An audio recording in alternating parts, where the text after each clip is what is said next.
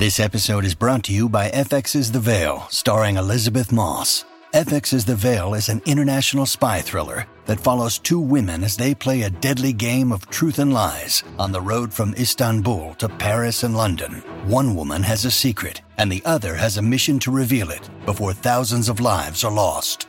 FX's The Veil, now streaming, only on Hulu. Many of us have those stubborn pounds that seem impossible to lose, no matter how good we eat or how hard we work out. My solution is PlushCare. PlushCare is a leading telehealth provider with doctors who are there for you day and night to partner with you in your weight loss journey. They can prescribe FDA-approved weight loss medications like Wegovy and Zepbound for those who qualify. Plus, they accept most insurance plans. To get started, visit plushcare.com/weightloss. That's plushcare.com/weightloss. Mom deserves the best, and there's no better place to shop for Mother's Day than Whole Foods Market. They're your destination for unbeatable savings, from premium gifts to show-stopping flowers and irresistible desserts. Start by saving 33% with Prime on all body care and candles. Then get a 15-stem bunch of tulips for just $9.99 each with Prime. Round out Mom's menu with festive rosé, irresistible berry chantilly cake, and more special treats. Come celebrate Mother's Day at Whole Foods Market. Welcome to the New Books Network. Hello and welcome to New Books in Gender Studies, a podcast from the New Books Network.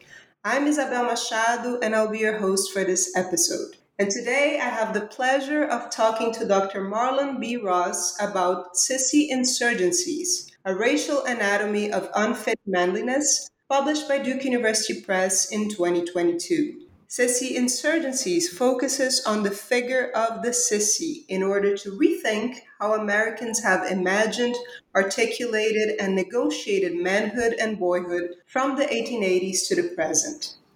Rather than collapsing sissiness into homosexuality, Ross shows how it constitutes a historically fluid range of gender practices that are expressed as a physical manifestation, discursive epithet, social identity, and political phenomenon. He reconsiders several Black leaders, intellectuals, musicians, and athletes within the context of sissiness, from Booker T. Washington, George Washington Carver, and James Baldwin to Little Richard, Amiri Baraka, and Wilt Chamberlain, demonstrating that sissiness can be embraced and exploited to conform to American gender norms or disrupt racialized patriarchy. He also shows how it constitutes a central element in modern understandings of race and gender. Dr. Marlon B. Ross is professor of English at the University of Virginia, where he has taught since 2001. Before that, he was professor of English and African American and African Studies at the University of Michigan. His interests include a variety of fields related to race, gender, sexuality, and culture, and he's also the author of Manning the Race, Reforming Black Men in the Jim Crow Era, and The Contours of Masculine Desire, Romanticism and the Rise of Women's Poetry. Marlon, welcome to New Books in Gender Studies. Thank you for the invitation. I'm really looking forward to the conversation. So I like to start each episode by asking the authors to share with us their book's origin stories. So can you tell us, how did your book come about? It was not something I had deliberately intended to write. It started many years ago when I added to my portfolio African American studies. I was trained in graduate school as a British Romanticism scholar, but I got a request to write an essay on Black masculinity many, many years ago. And in response to that request, I just got obsessed with this question and I started a 2-volume project, the first volume of which was Manning the Race. And as I was writing Manning the Race, I kept noting in my own thinking this question of the sissy, this question of the queer Black male, especially in relationship to leadership. So I decided to turn my attention more directly to that, which led to this book, Sissy Insurgencies, before I turned my attention to the second volume, of manning the race. So that's a part of the origin story. The other part, of course, begins with my own origin as a sissy boy in South Texas under the regime of Jim Crow. And as I started thinking about sissiness and its relationship to race and to nationality, I began to understand some of the complications of this phenomenon in relation to myself. And as a result, I did some autobiographical anecdotes in the original book, and most of that is gone now. But it did shape my approach in thinking about my own relationship to this topic. Yes, I really enjoyed that there's an anecdote in the beginning of the book. I'm not going to give it away. Folks can read about it, but I love those moments where you talked about yourself as well. So I really love how you open the book. The first sentence here is, once we begin to look at them, we see sissies everywhere. And this might sound like a straightforward question, but after reading your book, we understand how it's not. Could you sort of try to define the sissy for us, sort of to get us into the story? What or who is a sissy, and how is this different from other terms used to refer to men who somehow fail to conform with gender norms and expectations? And throughout the book, you bring different terminology. You talk about language in very useful and interesting ways. Yes, thank you. I would start by saying one of the reasons I was interested in using the sissy as a theoretical vehicle is because sissiness is at once a highly fixed and stigmatized object, and at the same time, it is highly fungible. That it's hard to put your finger on it, even as people think that they can spot a sissy very easily. I would define the sissy as a gender non-conforming male or boy whose gender comportment, and this relates to both the physical or material presentation of the self and also the psychological, emotional, internal, less decipherable aspects of what it means to conform to conventional masculinity. So the sissy, whether boy or man, is non-conforming, and immediately this tends to jettison us into the notion of the homosexual or the same gender loving male. But I wanted to theorize this distinction for a variety of reasons. One being that one can be gender nonconforming and not be same gender loving. And so I wanted to look at why that confusion or conflation of the homosexual and the sissy, how it's operating culturally, socially, politically, and ideologically, and what we could learn from separating the two and helping us to understand why the sissy is so stigmatized, even if the sissy is not necessarily a homosexual. And that I thought that brought into clearer focus how gender nonconformity itself is seen as a danger to a larger society, even when it is not immediately attached to homosexuality. So the book is divided into 6 chapters. Each one examines a different historical period. And as you put it, also a different aspect of the feud between sissiness and masculinity as a racialized dynamic. And this is an important point to make because throughout the book, you have this premise here that, and I'm quoting you, gender conformity is necessarily expressed through racial identification. So could you talk a little bit about this? Yes. I wanted to explore how, if we think of gender and race as being interdependent, interlocking phenomena, then we have to say that a sissy configuration or a sissy conduct is always also a part of this interlocking dynamic.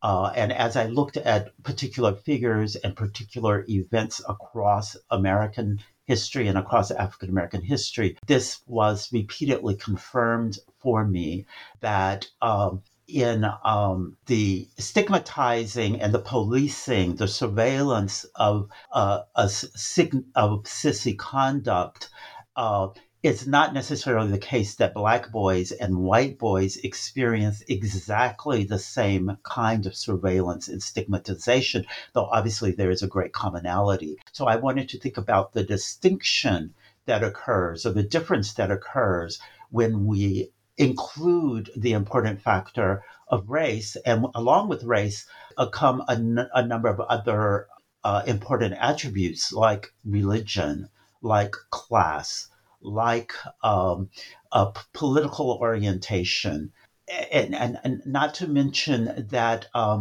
as boys, different racial groups are tutored, are taught to interact with the world in different ways based not only on their gender, but also their racial assignation. So a Black boy is being tutored to interact with the world, to be in the world, to walk within the world, to express himself within the world in a particular way that is supposed to alert people to his gender conformity.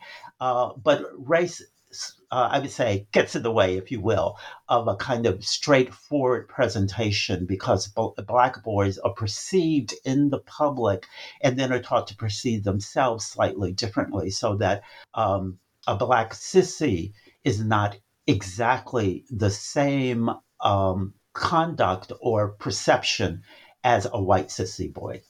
Yes. I'm glad you brought that word up because I wanted you to talk about it's an important concept here that I wanted you to discuss as a means to continue introducing the book to our listeners, and that is conduct. You write here that, and I found that very useful, very interesting as well. You write that somewhere between identity and performativity lies a much less analyzed arena that I label, or you label, conduct. What do you mean by conduct, and how does that inform the analysis here? Conduct for me was absolutely essential once I began. If I start the book by saying, once you begin to look for them, sissies are everywhere. So my next question was, well, how do I know they're everywhere? How do I know what is a sissy? And I began to realize that the surveillance of the sissy is usually done through spotting particular physical manifestations. And I will give an example to make it more concrete. The properly gendered male body is supposed to present itself in particular ways, or at least that's the assumption. And I was thinking of how this expresses itself in a variety of ways. The upper body, or what I call gesture, the lower body, or what I call gait, and the voice are three of them. How the register of the voice, as well as the dynamics of the voice. So I'll just give voice as a brief example. There is this idea that when a boy turns into a man, his voice must change as proof of that. And, we see this everywhere. It's a very familiar idea that the high voice of the boy becomes deepened and gruffer. But along with that are ideas about the way men are supposed to speak. For instance, men are not supposed to elocute too precisely. If a boy or a pubescent boy is too precise in his elocution, that's enough of a signal for people to say, "Oh, he's a sissy." I think the assumption is that his voice is not maturing into manhood the way it's supposed to be. And along with that is an assumption that men are not too precious when it comes to articulating their words. That's the preserve that is usually for women because it's connected to emotionality, all of these gender assumptions that are at work. And I'll give you a brief example from upper gesture. especially there's this notion of the limp wrist, which many people are familiar with, that the simple gesture of a male's limp wrist could immediately result in some sort of policing and sometimes actually in physical violence, because the limp wrist is immediately taken as a sign of a boy or a man whose posture is not erect enough, whose posture is too soft. And we have many occasions of boys being ridiculed, being mocked, if they have a so-called limp wrist. Those are just a couple of examples of the sort of physical manifest signals that are taken to identify a sissy through conduct. And that's sort of where it begins. And of course, it deepens into the emotional and the psychological, the introspective, as the way we're perceived in the world affects the way we perceive ourselves. And so people who are labeled from an early age, boys who are labeled sissy from an early age, begin to doubt or question their relationship to the conventionally masculine.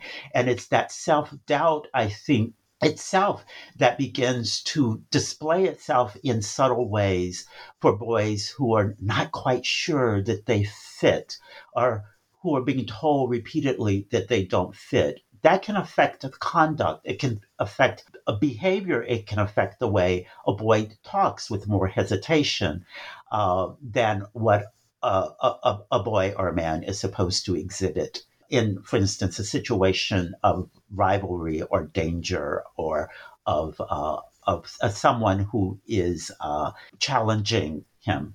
Yes, I'd like to thank you because I am working on an oral history project with drag performers. So I talk a lot to feminine men, and this notion of conduct helped me understand a lot of the stories that they were telling of their childhood, and also that was very interesting. Great. You.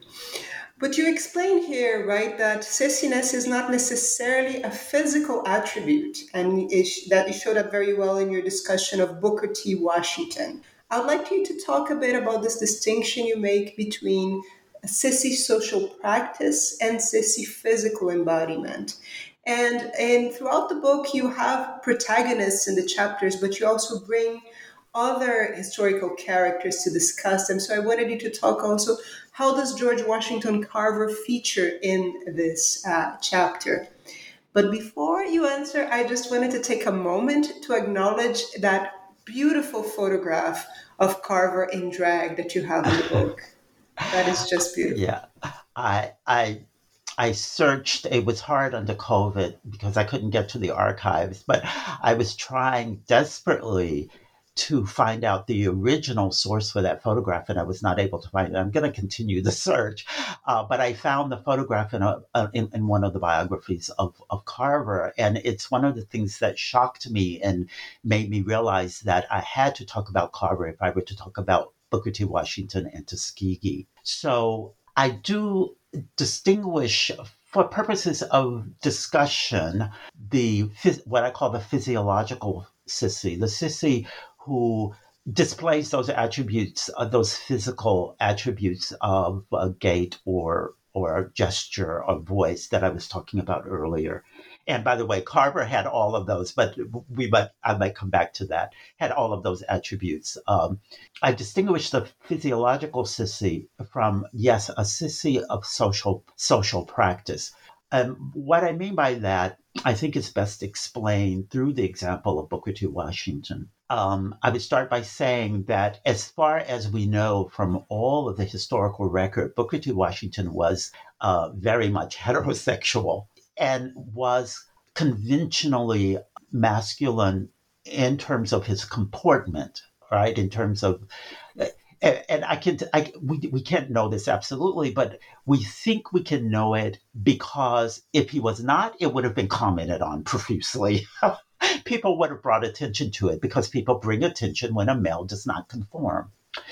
But the way that he does not conform is in the narrative he provides of himself and the way in which his leadership is promoted and adjudicated in relation to the politics of the time. The best thing I can do is to give a couple of examples. In his Up from Slavery, his 1901 autobiography, he repeatedly represents himself in situations that are not supposed to be the case for a boy or a man. And he represents himself, for instance, his entry to Hampton Institute. He represents himself as getting into Hampton by demonstrating his good housekeeping by perfectly dusting and sweeping a room for the schoolmistress who was the person in authority to decide whether he could be admitted into the institution or not. And he goes on and on for pages about this pivotal moment of his sweeping for this northern Yankee schoolmistress, and how close he became to her, and how, because he could not afford to matriculate, she gave him a janitorial position where he would be responsible for the sweeping and the dusting. This puts him in the odd position of celebrating his, let's say, his identity within the institution in a role that was usually preserved for women. And this is highlighted as well by the fact that the authority over him is a white woman. And this idea continues to the point that I say that there's a way in which, in his relation to the larger white world under advancing Jim Crow, in order to make his leadership possible and plausible to the ruling white men, he constantly makes himself less intimidating to them by registering his acceptance of this role, this sort of sissy political position of not trying to occupy the place of a ruling white man or a man who can rule over women, while at the same time, as head of his own institution, Tuskegee, he represents himself as a proper patriarch. So what we have is a dual audience. We have the Black audience, the students and faculty at Tuskegee, as well as the larger purview of the people who were dependent upon Tuskegee because it became a major place for people to advance under Jim Crow to the extent that they could do so. He has that audience in which he comports himself as a proper patriarch. But for the larger world, he represents himself and he behaves as a very, humble doesn't get at it, as a man who is naturally sissified, as a man who will not make a claim to emancipation, where emancipation is a right to vote, is a right to hold public office, is a right to be the head of a corporation, is the right to determine the final answer in governance, but instead to always be dependent on more powerful white men to do so, to approve of what he's doing. This is also amplified, or let me put it this way. The way I came to think about the way he was perceived as a sissy of social practice is the way his Black critics responded to him. And I will just give one example.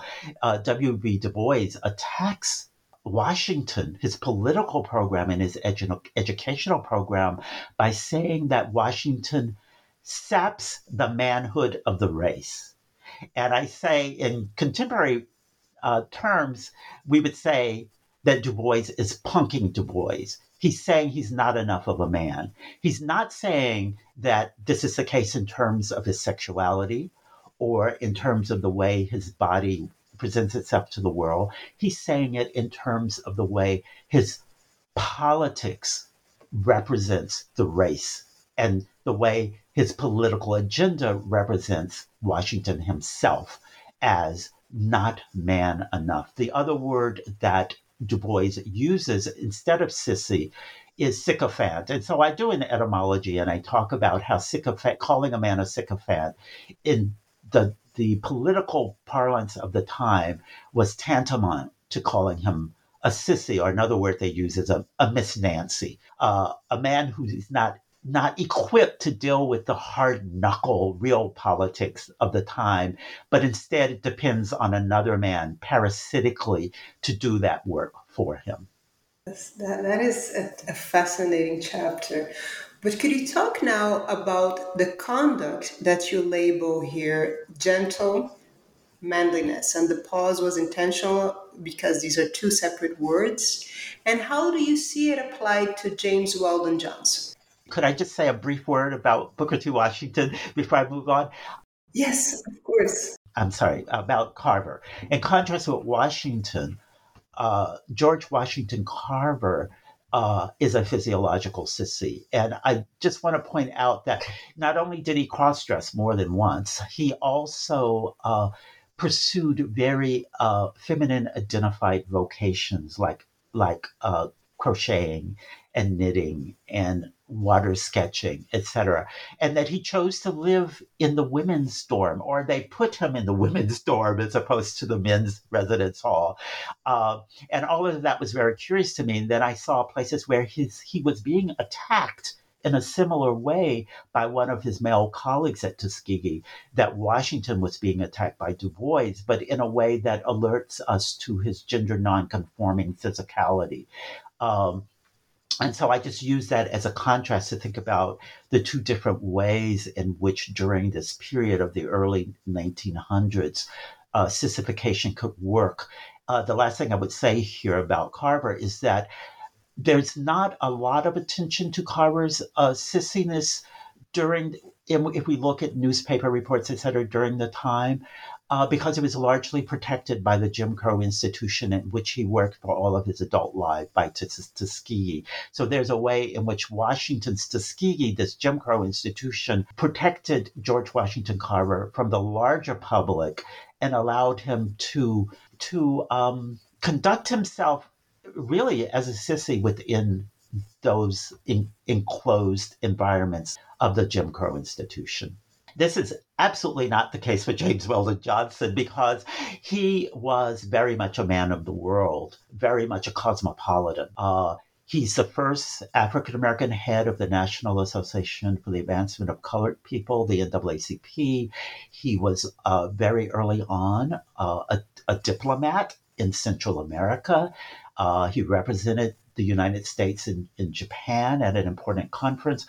So he's very much interacting with the world on the world stage. And he does so, like Booker T. Washington, as physically as a gender conforming man. He does so also in terms of his sexuality, which we're pretty sure is heterosexual. But I would say he adapts his gender in order to deal with the threats that he had to confront as the leader of the race during this high period of Jim Crow, where lynching and racial mobs were very much a part of the culture of the time. So my argument is that when you read his autobiography and his most famous novel, The Ex-Colored Man, when you read these two texts together, you realize that James Weldon Johnson is highly self-conscious about being a gentle man, a man who defies the characterization of the race, of men of the race, as either brutes or Uncle Toms. Instead, he forges this representation of himself that is very much restrained in a way that diplomats must be restrained. But at the same time, he is a fighting man. But he says that he fights passively and that he bends like the willow, right, in circumstance. And we see many instances of this in his autobiography. And should I just give one brief example, or? Yes, please. He was almost lynched when he went to his hometown of Jacksonville, Florida, because he was in a park with a woman who's very light in color. And there was some militia from deeper in the South who were there in town. And these militia, when they see him with this white appearing woman, they think it's a black man with a white woman, and they begin to attack him. And he records in meticulous detail how he responded to this militia that is about to attack him. He responds he does not respond with a masculine aggressive attack. He responds passively by allowing the mob to come up to him, and his main concern was for the woman who is with him, and he takes her parasol and he allows her to step through this fence, and he behaves like a gentleman, even though he's very likely about to be lynched. In that moment, he is saved by a military officer who recognized, because he was a famous man by this point, a military officer who recognizes who he is and who comes to his rescue and deters the mob and says, I will take him under my authority. So the militia assumes that he's being arrested when actually he's being rescued. So I point out that he allows himself to be rescued like a damsel in distress, and he makes no bones about this because it's the way he survives this incident. But he still survives, if you will, with his manliness intact, to the extent that he represents himself as, in a way, superior to that mob. He responds like a man with coolness, with calm, with restraint, a gentleman and a gentle man in the midst of a lynching mob. Your brain needs support, and new Ollie Brainy Chews are a delightful way to take care of your cognitive health. Made with scientifically backed ingredients like Thai ginger, L-theanine, and caffeine, Brainy Chews support healthy brain function and help you find your focus, stay chill, or get energized. Be kind to your mind and get these nootropic chews at ollie.com. That's OLLY.com. These statements have not been evaluated by the Food and Drug Administration. This product is not intended to diagnose, treat, cure, or prevent any disease. I really appreciate how you place these authors and their works in historical context. It becomes very vivid. You understand their expressions of masculinity and or sissiness in these concepts. So that brings us to chapter 4 that's entitled Baldwin's Sissy Heroics. And I think until now we had not seen anyone who was quite as openly gay in the book. So I'd like you to tell us what you mean when you talk about Baldwin's sissy defiance or sissy heroics, but also because I'm interested in historical context, I wanted you to talk about the role of mass media of the period, which you bring in here so brilliantly in how Baldwin was perceived and presented himself. Yes.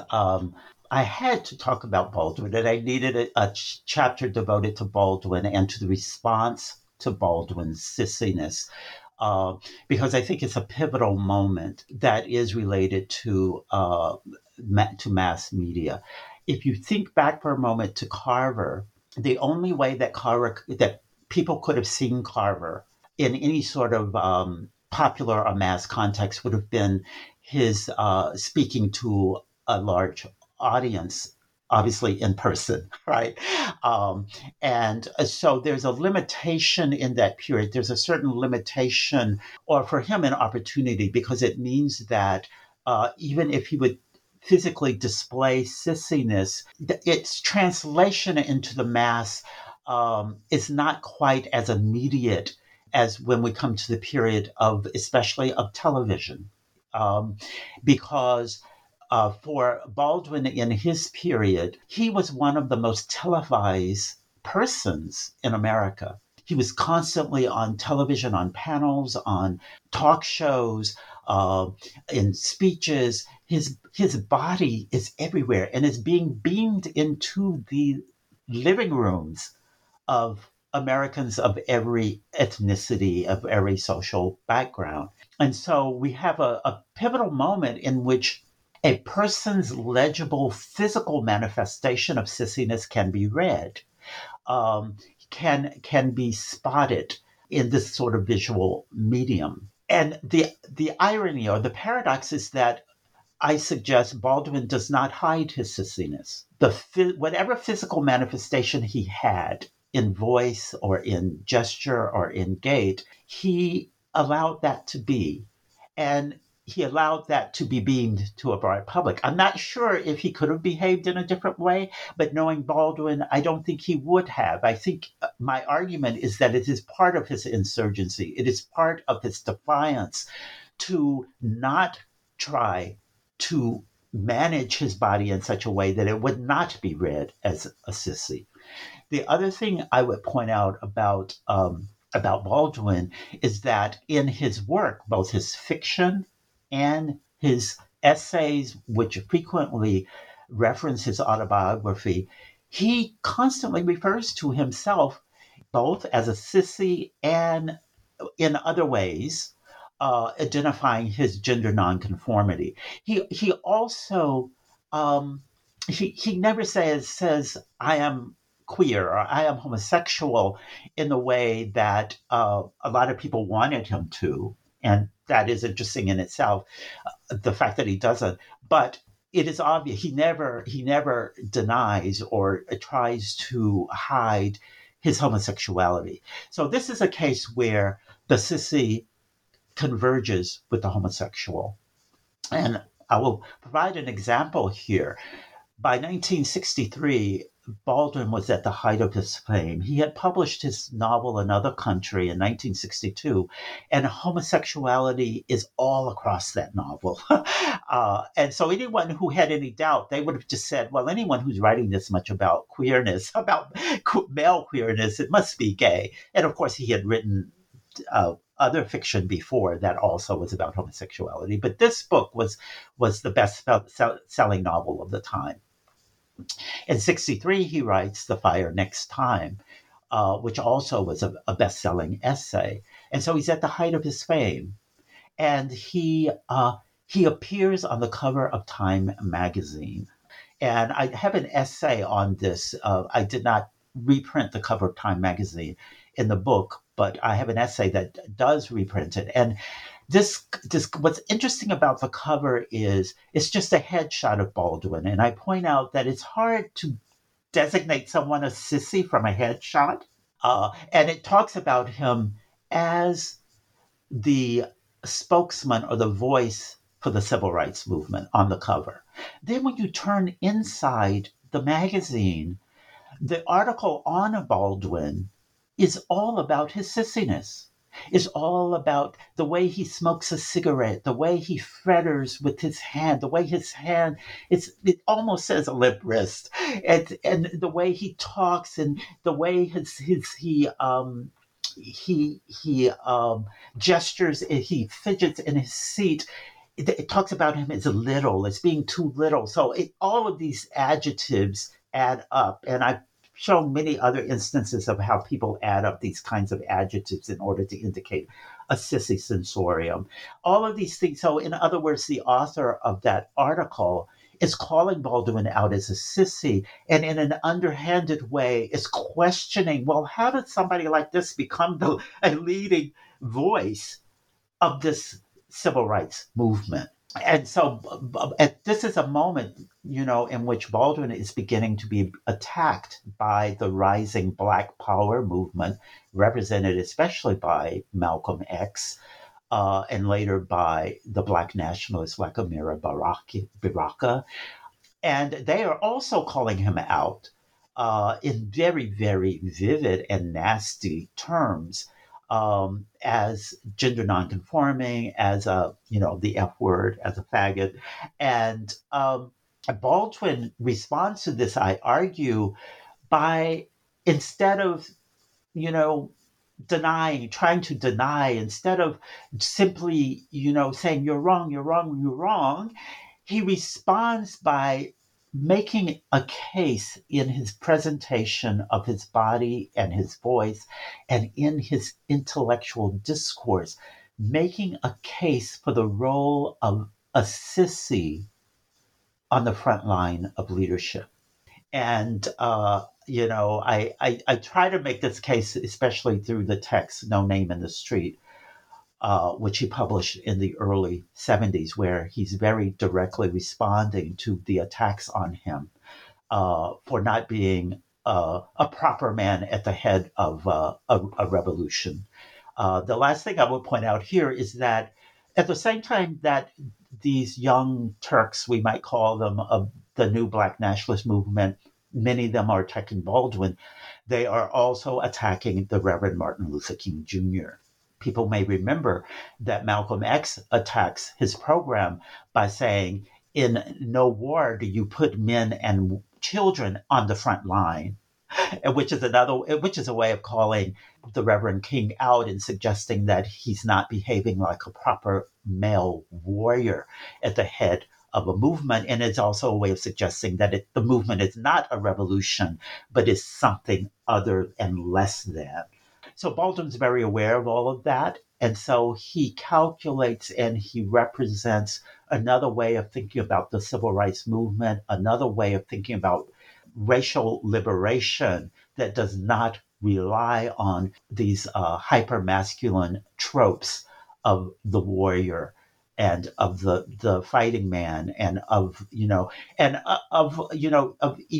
the man who has to refuse to have any sort of contact with outside of the race. It is an incredible chapter. It's so rich. There's this the Baldwin's role in the civil rights movement. We have, as you mentioned, this complex relationship with the Black nationalist movement. But you also, as you did in the other chapters, you bring in other sort of characters to contrast to Baldwin that I found really interesting. I really was interested in your discussion of, for instance, of Truman Capote and Andy Warhol, to discuss the race here, but also when you bring in Little Richard and Sylvester, right? Yeah. So this is an amazing chapter. We could do a whole episode on it, so folks can read all about it. Then the next chapter begins with the following question. How do you spot a sissy when he's a straight Black man? So tell us a bit about the straight sissies you were discussing, and when you talk about the Black male intellectuals autobiographies of the 1990s. This is a kind of elaboration of the second chapter on Booker T. Washington, which we could think of as a straight sissy, right? As a heterosexual man who's gender nonconforming. So I wanted to think about how at the turn into the 20th century, we have this Black male leader who presents himself in a non-gender conforming way in terms of his political program. And then at the end of the century, ironically, we have a set of Black male intellectuals after the fame of Baldwin, contending with what it means to claim leadership of the race in a post-civil rights moment after the emergence of second wave feminism, after the emergence of the lesbian and gay rights movement, and in the midst of the desegregation of elite, previously white universities. So in this period, I wanted to trace the straight sissy as a kind of influence from Baldwin that these Black male intellectuals could not avoid. And that's why I pivot the chapter with Amiri Baraka. And I point out that when you look at Baraka's early work, before he became a Black nationalist, he represents himself in ways that are very close to Baldwin's sissy pose, even though he does not identify himself as homosexual. And I wasn't really interested in whether he was straight or gay or not, but I was interested in the fact that he talks about his very close friendship and collaboration as a literary figure with white homosexuals. And by the time he becomes a Black nationalist in the mid-1960s, he's very interested in purging, let's say, that sissy within, that intimacy with sissiness, whether it's the Black sissy Baldwin or the white sissies of the Beat movement, like Allen Ginsberg, whom he had this relationship with. And so Baraka, as a Black nationalist, begins to help to articulate this idea that a proper Black man in the post-civil rights moment must be a particular kind of warrior, even if he is really just a writer. And so the equation between the pen and the weapon becomes one of his biggest metaphors as a way of as distancing himself from his earlier sissy persona. So that by the time we get to the 1990s, we're dealing with another kettle of fish, so to speak. The Black public intellectuals of the 1990s are trying to situate themselves so that they are, on the one hand, acceptable to second wave feminism, which is demanding a masculinity that is, in today's term, we would say no longer toxic. And on the other hand, they are responding to the Afrocentrist movement, which is an descendant of Black nationalism. And the Afrocentrists were demanding that Black male leadership return to a patriarchal role. They were attacking the progress of the gay rights movement and suggesting that this movement, that the Black homosexual is a threat to the Black family. Because with any nationalism, one of the motives becomes procreation, to procreate and to lead and to head the race as a proper patriarch. So, and there are many other forces at work, but those are two that I was looking at how they navigate this.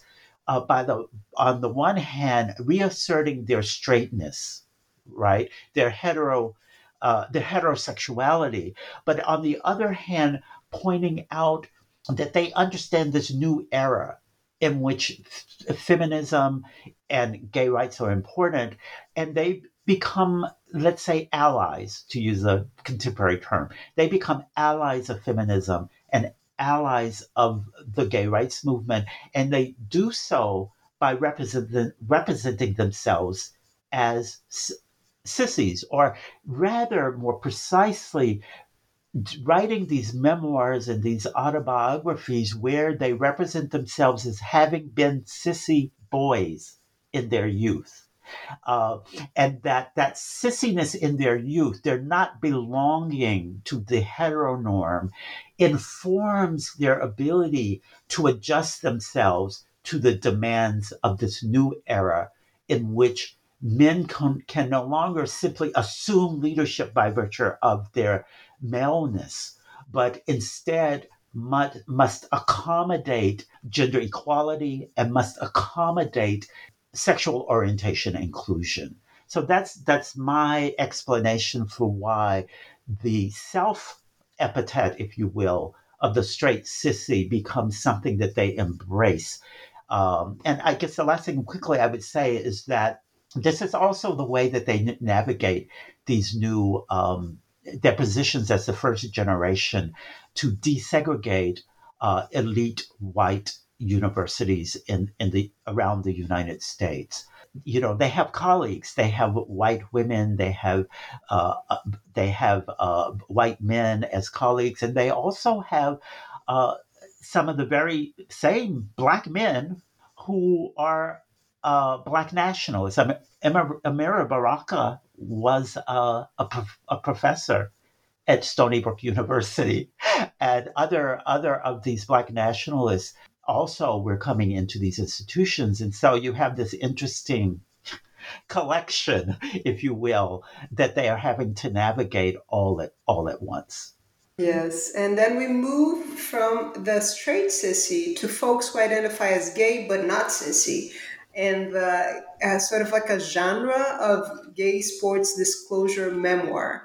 that you talk about here, how this attempt to clearly separate gay identity from the stigmatizing stereotypes of sissiness. And what's really important in this chapter, what I found most interesting, is how you show once again the role that race plays in that effort.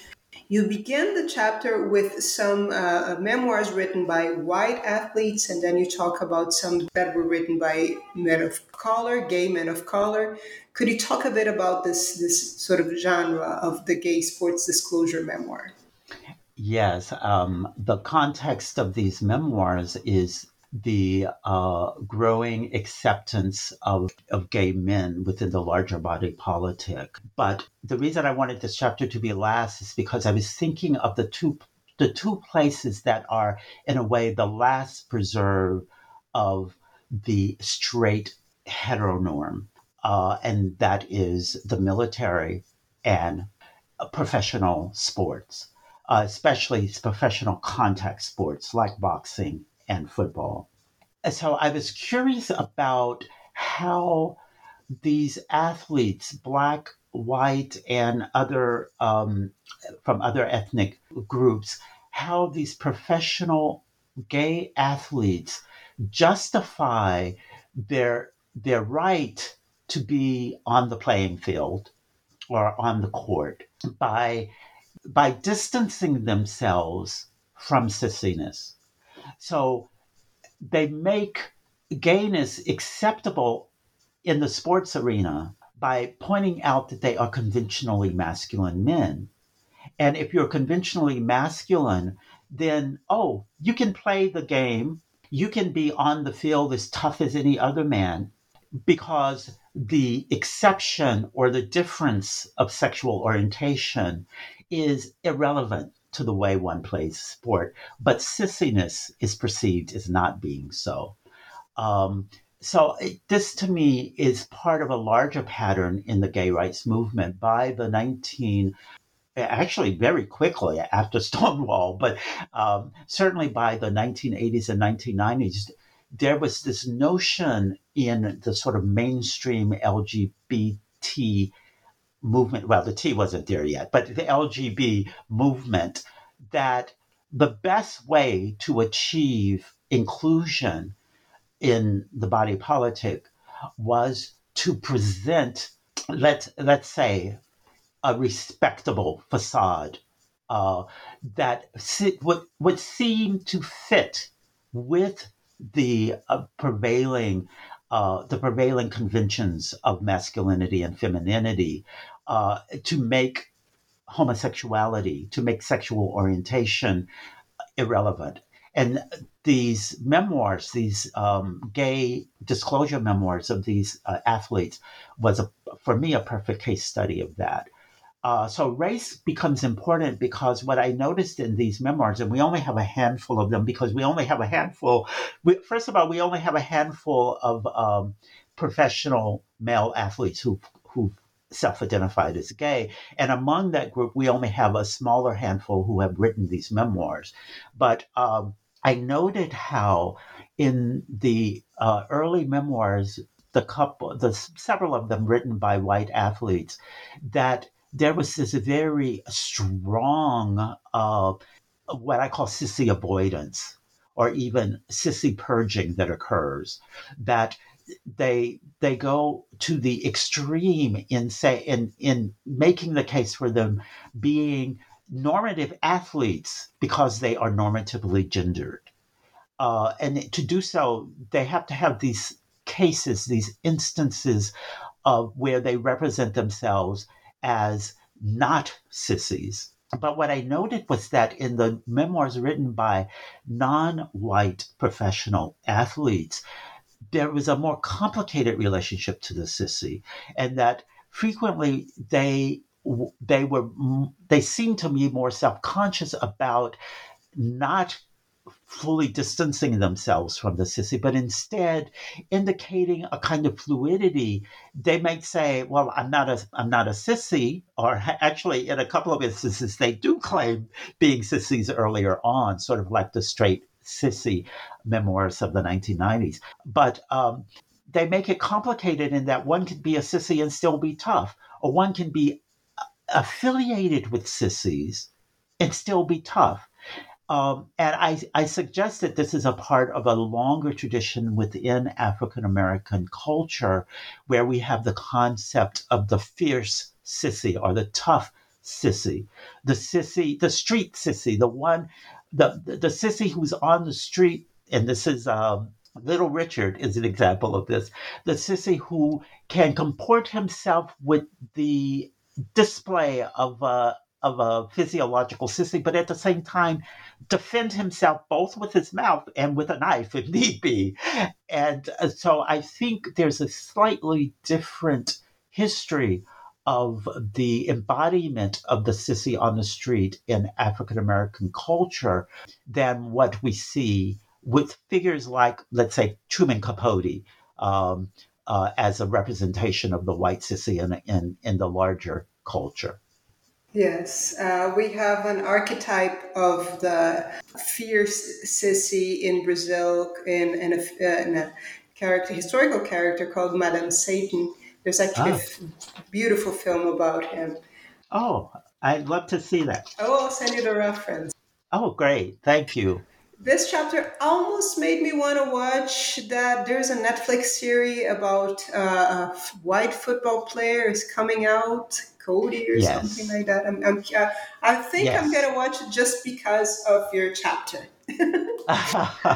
There is so much for us to talk today, but we are sort of running out of time. But I wanted you, before we go, could you share with us what are you working on now? What are you working on next? What can we expect from you after this wonderful book? I am working on an edited volume with Kenrick Ian Grandison called Race, Space, and Culture. It's a collection of essays that looks at the way in which race shapes our experiences with and design of space, and the ways in which the racialization of space shapes our understanding of race. So that's a volume of a variety of scholars from across disciplines writing on this topic. I'm also working on the second volume of Manning the Race, which is the literary cultural history of the representation of Black masculinity across the U.S. The first volume focused on the 1890s through the 1930s, through the Harlem Renaissance, and the second volume is a history of Black masculinity from the World War II period through the present. And I'm almost finished with that second volume. It's called The Color of Manhood. Well, both sound incredible. The first book of this series is amazing.